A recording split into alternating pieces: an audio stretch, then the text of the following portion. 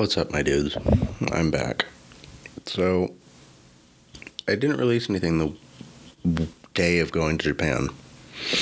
I was supposed to finish up Beowulf, but I didn't. And I'm going to finish that on Friday because I do not feel all together yet. But I'm going to tell you guys about Japan. So, we got there on Wednesday morning, I believe. We left it. Or we get there Wednesday. We got there about Wednesday at like 4 or 5 o'clock. And we took the bus into Tokyo. Took about 2 hours. And we checked in our hotel. It was one of those capsule hotels. I recommend them only if you're okay with like being pretty minimal, because the way those hotels work, one, they're segregated by gender, so the men are on one floor, the women are on another floor, but there's I'd say 4 feet high by 4 feet wide by about 7, maybe 6.5 feet long capsule. There's a 3 or 4 inch thick mattress pad, 1 blanket, and a little shelf with a control panel in the top corner of the room that's got lights, a OK fan, an alarm, stuff like that. And a mirror. There's a mirror in there if you need it. This place is okay to sleep in. I mean, it was comfortable enough. It served its purpose. I enjoyed being there when it was quiet. I mean, this last night we were there, people were making a absolute fucking abomination of noise. Some guy was snoring like a chainsaw, and I wanted to pull him out of his capsule and choke him. Like, it was infuriating. But the shower situation was interesting too. At the capsule hotel, there was bathrooms on both floors, but there was only showers on a specific floor. It was the upper floor. So you go in, and the stalls were floor to ceiling. So you couldn't see in, you couldn't see out. And there's a vestibule area where you take off your clothes, you set them on the rack, all that stuff. And then you hop in the shower. But the showers aren't like they are here. They don't have a two-knob system, or here in the United States, because we have some foreign listeners. Here, we have 2 knobs. Most showers, I think, are a 2-knob system. In Japan, they had 2 knobs, but they weren't independent. They were on this cylindrical tube that was going horizontally across the shower. And one of them controlled the intensity of the shower's stream, and the other one controlled the heat or the temperature. But they had a lock on some of them, so you couldn't turn it up past a certain heat unless you pressed the lock down and turn it up yourself, which I thought was kind of interesting because, you don't want to melt your skin off on accident. But all the showers were removable shower heads. Like, you could take them off, and it's like the wand type thing. This is a part of Japanese culture, like the way they bathe. And I can explain that better when we get to the next hotel. But we started out in Tokyo, in the Ginza area. And, Tokyo is cool.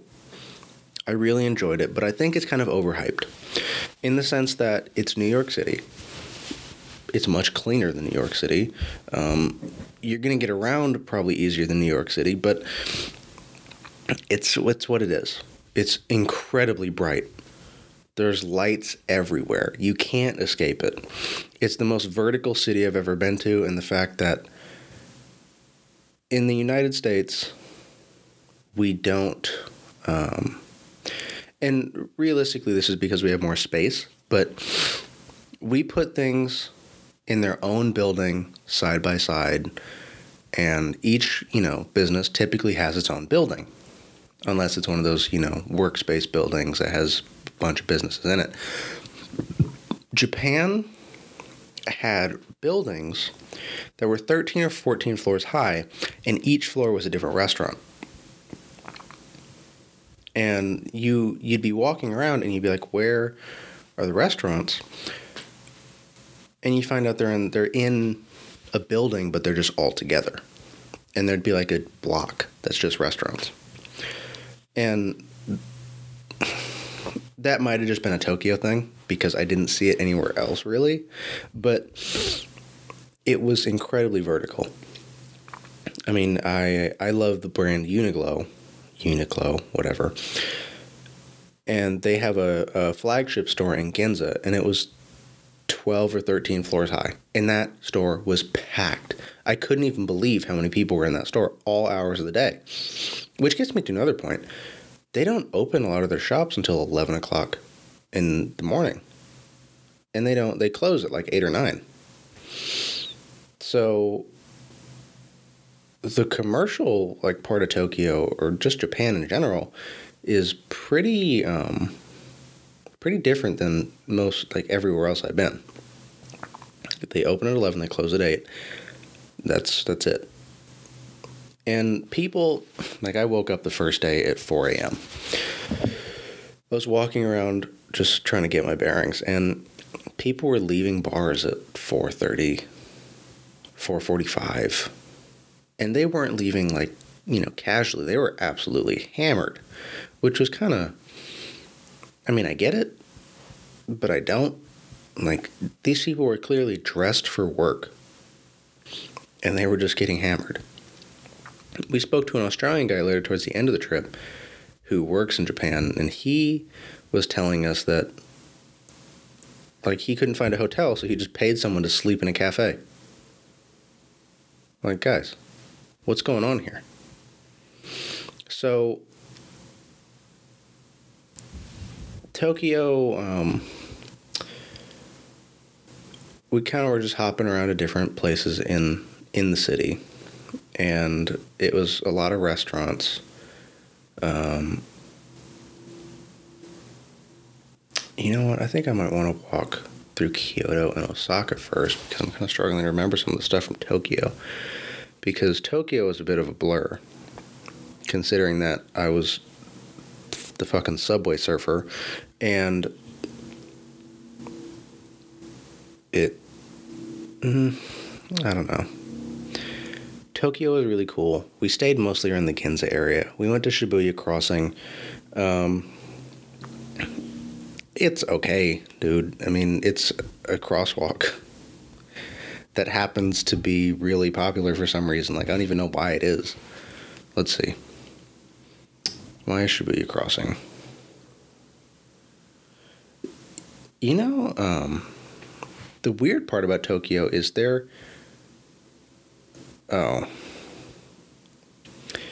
Shibuya Crossing is the busiest pedestrian crosswalk in the world, and that's why it's famous. So, take that as it is. I do think, though,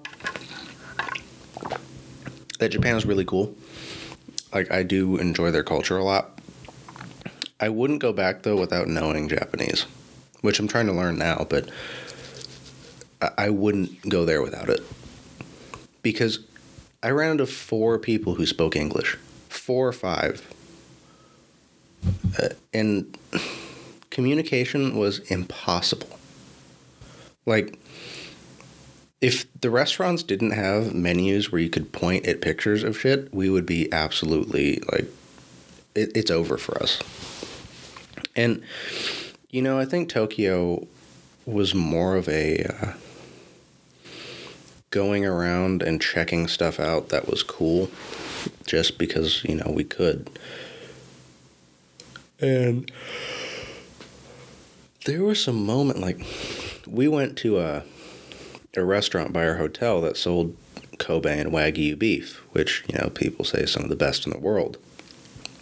And we didn't get anything crazy like A5 or grade A5, but it was terrible because we ordered one. Like, I ordered just a Wagyu steak, and my mother ordered like hamburger beef, like rice bowl or something, and then her husband ordered something similar. But they gave us 2 Wagyu steaks, so I had to eat both of them. And I'm not going to lie to you guys, it was good meat, but it wasn't like this shocking, crazy, like life-changing food experience that people hype it up to be. And, you know, honestly, I think American meat is better. And the thing is, I want to have like Argentinian steak because I've heard that's insane. Or like, I've heard British beef is good too. But like, Wagyu wasn't as good as it's hyped up to be. And just because of that, like we were talking to an older man when we went on a hike, and he was saying that Kobe and Wagyu beef aren't where it's at. He was saying that American beef was where it's at. That's his preference. But after Tokyo, we went to Kyoto, and I liked Kyoto the most because, you know, Tokyo is this huge vertical city where everything is moving 1,000,000 miles per hour, and you don't really get to slow down for anything. And then Kyoto is the opposite of that. Kyoto was much more rustic, I want to say. I mean, it's not particularly that it was rustic. It was still a technologically advanced city, but it wasn't as, like, audacious as Tokyo. And I like that because it allowed me to change my pace and slow down. Like, the highest building in Kyoto was, like, 15 floors. The highest building in Tokyo was, like, 72 that I saw. And I'm sure there was higher buildings than that. Kyoto was cool because there were things around there like the Nichijo Gardens, or the Nichijo Temple's White Castle. The Emperor's Castle in Kyoto. There was also a bunch of Buddhist temples around there. The Toji Temple, that was dope. Other things like, you know, I think the monkeys were in Osaka, but it was a bunch of old architecture that we really went to see. And we went a couple other places. Like, we dropped in one of those pachinko halls, and the pachinko halls were ridiculously loud. Like, I don't get how anyone can just sit there and play those games. And they smoke so much. I have never, like, walked into a room and been bombarded with that much smoke. The weird thing is, though, they don't get to smoke in the streets. I guess that's illegal. So they all smoke in alleys. Like, they're just standing up in an alley just, like, sparking up a cigarette. And no one does anything about it. That's the biggest thing I've noticed about Japan, though. There's a bunch of stuff that's, like, looked down upon, but no one really gives a shit. Like, it was kind of interesting to see. The other thing, though, is, like, there's things that they say are cultural standards, like stand on the left side of the escalator and stuff. Not at all true. Not at all true. In Tokyo, they stand on the left side. In Kyoto, they stand on the right side. And in Osaka, you just figure it out, dude. That they were standing on both sides. And apparently, that's just an Osaka thing. Like, they just don't pick a side. Like, whoever starts the line, like, that's what side we're on. You know, it was a really enjoyable trip. And there's a couple things that I would definitely recommend. Like, if you're going, don't do that pocket Wi-Fi hotspot thing. We just did international data on our phones, and honestly, if we didn't, it would have been a terrible time, because the pocket Wi-Fi only allows you to be in communication with each other when you're right there, and it doesn't give you data to, like, navigate or anything. If you have international data, all the people you go with are all good. They can do anything they need to do, and you're always in communication. Like, that changed the game for us, because being able to navigate, being able to translate stuff if we needed it, and being able to just generally be able to use our phones was a great benefit. If you can, don't fly economy. Fly business class. I didn't get to fly business class. I flew economy. I mean, money is a thing. But, oh my God. I can't sleep on planes. Like, I just cannot do it. And the 11-hour flight absolutely destroyed me. Like, on the way over... My bad, guys. I'm still getting out of that jet lag schedule. I'll get to that at the end here, because jet lag is absolutely fucking ruining me. And I'm waking up early to record. So, on the flight going over, we had one baby crying. And on the flight coming back, we had like 3 or 4. And,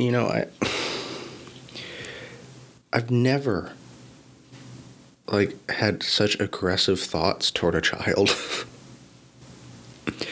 But I was right on the brink of falling asleep, and this kid started crying. And I was infuriated. I gotta find a way to sleep on planes. But,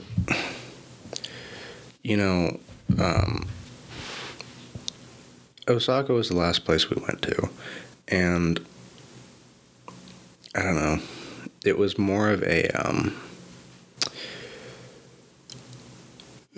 city than Kyoto. Taller buildings, all that stuff. I think Osaka kind of reminded me of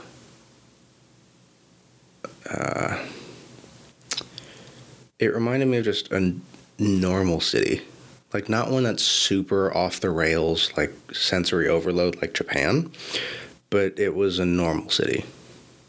Because there were buildings everywhere, like business type. There were businesses that were running there that you could clearly tell that was their flagship building. And it was kind of cool. We didn't do very much in Osaka that I can recall. My memory is kind of trashed right now. But we did go to a waterfall called Minnow Falls. That was a ways away from Osaka, but it was worth it. We went up, saw the waterfall. It was an all right waterfall. And really what made that little quest there was this old man who was 70 years old, didn't learn his name, but he came over to us and he started talking to us. He was talking to us about all kinds of stuff. He talked about his job. He worked for the Glico company, the people who make Pocky, for 46 years. He used to travel all around the United States. Him and his wife taught us how to pray at a Buddhist temple, Shinto shrine. Was excited to find out I did judo. He loved that. He kept praying for me to get a nice wife. That was pretty funny. Not gonna lie to you, that was pretty entertaining. He showed us that he was a sketch artist or a watercolor artist, and his work was really good because he took his sketchbooks with him wherever he traveled. So he'd been to Belgium, he'd been to England, he'd been to all these different European cities, and he had sketch work in his book, and it was beautiful. And this guy was really active for a 70-year-old. I mean, stairs weren't a problem to him. He walked that hill every day for exercise. Like, the one thing that I really, really liked to see about the elderly population there is that they were still independent. Like, American elderly people are not anywhere on that same scale. I mean, some of them are, of course, but like, by and large, elderly Americans aren't like that. And that's sad, because this dude is out here just zipping around a mountain, and he's all good. He's walking around doing watercolors, and he's praying, and he's talking to people. That was cool. That was probably my favorite part of the trip, just talking to that dude. Because he spoke broken English, but, like, I understood what he was talking about. I got it. And I really like that. That might honestly have been the highlight of my trip. I did kind of want to go, because when we got to Osaka, we found out that that's where the major sumo competition was. I kind of wanted to go to that. Like, if I could have gone, I would have liked to, because, as you guys know, I like any and all forms of fighting. So, I would have loved... We were watching sumo on TV, and that shit was so intense. They were going so hard in the paint. I mean, there was this... Oh, my God. There was insane matches. Like, one dude threw another dude into the crowd, and he was like 400 pounds. So, you know that somebody had to get crucially injured. I would love to go train with sumos, too. Like, I looked up how to do it, but I couldn't find anything. It just seems like it would be fun to mess around with. Like, I was looking up USA Sumo amateur competitions just to mess around with it, but, like, they seem way more geared towards getting people into professional sumo. And, you know, dude, I'm all right. I'm already too wrapped up in jiu-jitsu to be trying to become a pro sumo, and I don't think it's worth the money. Those guys make stacks, though. Those guys make $8,800 a month base. Then they get benefits. Like, they were handing people, like, at the end of the match, the ref would hand the winners an envelope. This envelope has money in it. One of these dudes, like, I think he was the grand champion, Yokozuna, this, like, 6-inch thick stack of envelopes. And it's like, what are these guys? These guys are making stacks. And these guys compete 3 or 4 times in a 15-day tournament. So they make a lot of money. The thing is, though, is it worth being that large? I don't think so. But this does segue into I had a physical experience with sumos when I went to a public bathhouse. That was interesting. Because, you know, onsens, even though this wasn't technically an onsen, it was what's called a sento. An onsen is a natural hot spring bath, and a sento is an artificially heated bath, typically in a city. And I went to this place on my own, because, you know, no one else was interested except me. And I go in, and there's a ticket booth, machine, whatever, that you get the ticket, you go to the desk, and they hand you a wristband and a key. The key goes to a locker. Put your stuff in the locker, take all your clothes off, go into the bath. And I wasn't, like, I was on the fence about being naked in front of other people. It wasn't as hard as I thought. But, you know, the thing that really threw me for a loop here is I was thinking, like, okay, I'm going to guess age limit, like 18, maybe 16. No. There were kids with their parents there. Like, just some dad walking with, like, his 9-year-old son. And I was like, can we not do this please? Like, no. I really don't want that to be going on here. And I was, like, the only white dude in the room. It was me and some other, like, Dutch-looking dude who had the most disproportionate body I've ever seen. Super jacked up top. Absolutely no muscle on his legs. And, you know, this place was interesting. It was called Spa World, if any of you are going to Japan. I would probably recommend going to an actual onsen, but, you know, you get what you get. When I go back to Japan, would like to go to an actual onsen, but trying it out doesn't really matter where you go the first time, I don't think. But I go in, and this place is huge. It's like 6 or 7 floors. And the floors are gender segregated, of course, but you go in, and there's a a locker room, and then there's like a place with a bunch of chairs with mirrors where you can dry your hair and all that stuff. And then you go enter the, I guess, the bathing room, and you go to the right, and there's like jets that you walk through that kind of clean your body off. And then you step in, and there's like this wading pool. Wading pool didn't look like it was too hot, so I was like, nah. And there's a bunch of like kids in there. It's not my jam. I go into this other room, and there's a foot bath and this like shelf looking thing. Like, it's on the floor, and it is a bath, but it's like a shelf where you kind of sit on, and your body isn't fully immersed, but you're just laying in like hot water, like probably midway up your body. So like if I was laying on my back, it'd be like up to the middle of my ribs. I sat in that for a minute, and I was like, this is okay. This is kind of dumb. And then I go over to the actual like hot bath area. There was a hot bath, and there was a cold bath, and there was a sauna. And there was an outdoor hot bath. So I go into the sauna because I was like, I'm just going to go here first, start off, warm up, bro. And I'm in there for like 10, maybe 10 minutes. And I get out, and I go into this cold pool. And going from super hot to super cold is really, really not fun. I mean, it feels like it's good for you, but it doesn't feel great. So I'm sitting in the cold pool as long as I can last, which is like 2.5 minutes after, hopping into like 100 and whatever, 60 degree sauna. And I get out. Then I go to the hot baths outside. There was like a fucking baseball team just having like a team bonding experience. And I was like, guys, what is going on here? But, I'm going to let that one go. Overall, public bathhouses, interesting.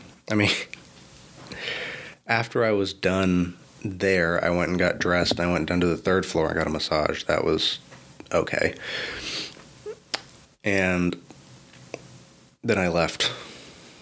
I mean, I did see I saw one of the sumo guys, like, getting absolutely pampered, too. Like, it was hilarious. But, they give you a small towel. I couldn't wrap that towel all the way around my body. They were not expecting someone of my size. And it was just like, okay, guys, can we get bigger towels, please? Like, I just want to be able to dry my body off efficiently. And I'd recommend doing it if you're interested in it. The problem is, if you're not interested in it, don't do it. There's no reason for you to do it. And really, I mean, you're going to take a bath. Like, for real. It's not that big of a deal. But it was an interesting experience. Would I do it again? Probably not at a location like that, but at a place like, I don't know, a Ryokan or a hotel that's designed around an onsen and a natural hot spring situation, I'd probably be up to that. But problem is, if I get tattoos by the time I go back, I can't go. So,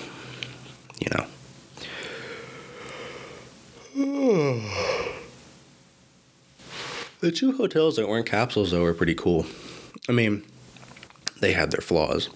The one in Osaka told us it had Netflix and didn't have Netflix. That was some shit. So we just had to sit on our phones watching whatever. The one in Kyoto was all right. I mean, it was 3 beds. They put 3 twin beds in a room. There was a chair and a small table, and there was the TV. And the shower. That's what I was going to talk about. The showers are way different. So, in Japan, the bathrooms, there's a sink and a counter, normal bathroom situation. And then there's a sealed room, like a hermetically sealed room, that is a shower. Like, it's a walk-in shower that you don't, like... I'm kind of struggling to describe it, but the floor has a drain in it. It's like normally in the US or I think in Europe, you would step into a shower like there's a small walk-in shower. No. This 6x6 room is a shower. The thing is, though, there's a stool, a mirror. The mirror might or might not be heated to keep from fogging, and a bathtub. The shower head is kind of centrally located in between the bathtub. It's either in the bathtub or kind of just in between the bathtub and the floor. And you take a shower, either standing or sitting, whatever you want. There was a bucket in one of them. It was in the Kyoto bathroom. The bucket was kind of just if you wanted to wash yourself off after, washing yourself with soap. But the thing here is that bathroom is probably the most efficient thing I've ever witnessed, and I want that in my life. The toilet seats were all heated and all bidets. Can we talk about that for a minute? Like, every toilet I ran into was at least heated and had a bidet. What is going on in Japan where they're willing to put that much money into their toilets? Like, it was the best thing, because I've never used a bidet before, and I don't think I can go back. Unfortunately, I have to for now, but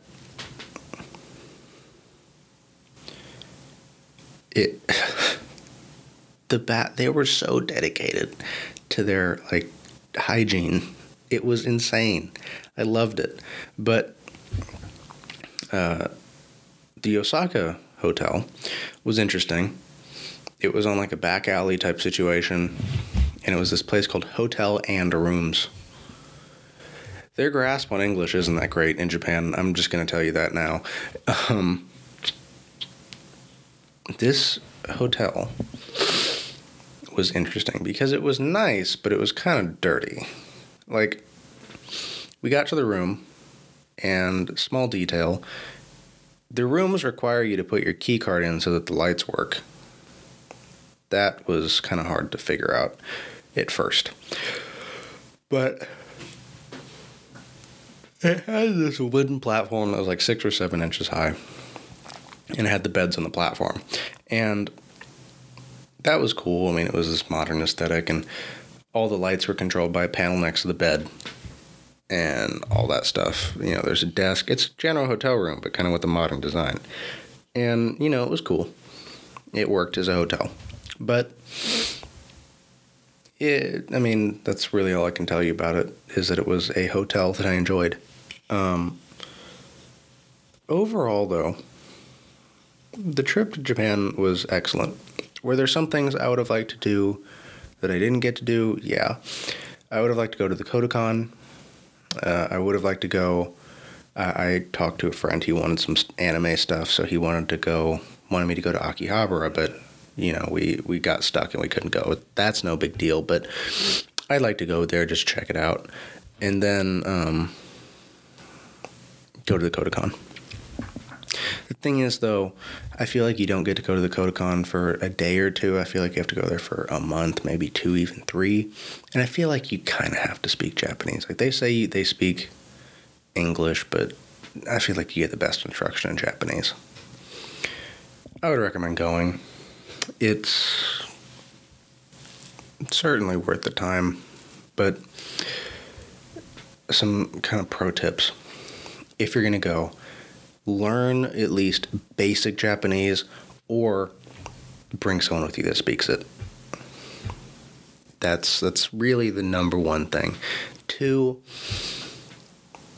download like podcasts, Netflix material, bring books, anything that you can get to kind of bide time in between. Like, there were places where, like, okay, I'm going to use the Osaka example. We didn't have Netflix on the TV, so we all had to use our phones to do something. I mean, I was going back and forth between reading about, new Warhammer competitive rules, or playing Sudoku, or reading a strength conditioning book. I had to do that. Like, I finished the Gardnerian Book of Witchcraft in Japan, and I have said a lot about that, but I can say more.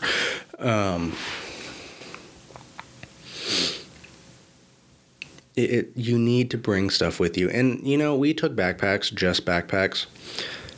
Personally, I think, a lot of my space in my bag was taken up by my camera, which means I need to get a camera-specific bag or, luggage designed for carrying cameras, because I was pretty limited. I had, 3 shirts and 2 or 3 pairs of sweats, and I had underwear and socks for, 5 or 6 days, but I was constantly having to do laundry, and laundry there was 400 or 500 yen, and it took 2 hours. So, and sometimes my stuff wasn't even fully dry after that. If you want to go and you want to do well, I would say take backpacks. The max size you can get for carry-ons. I mean, don't shortchange yourself here. You're going to a foreign country. You're going to want clothes.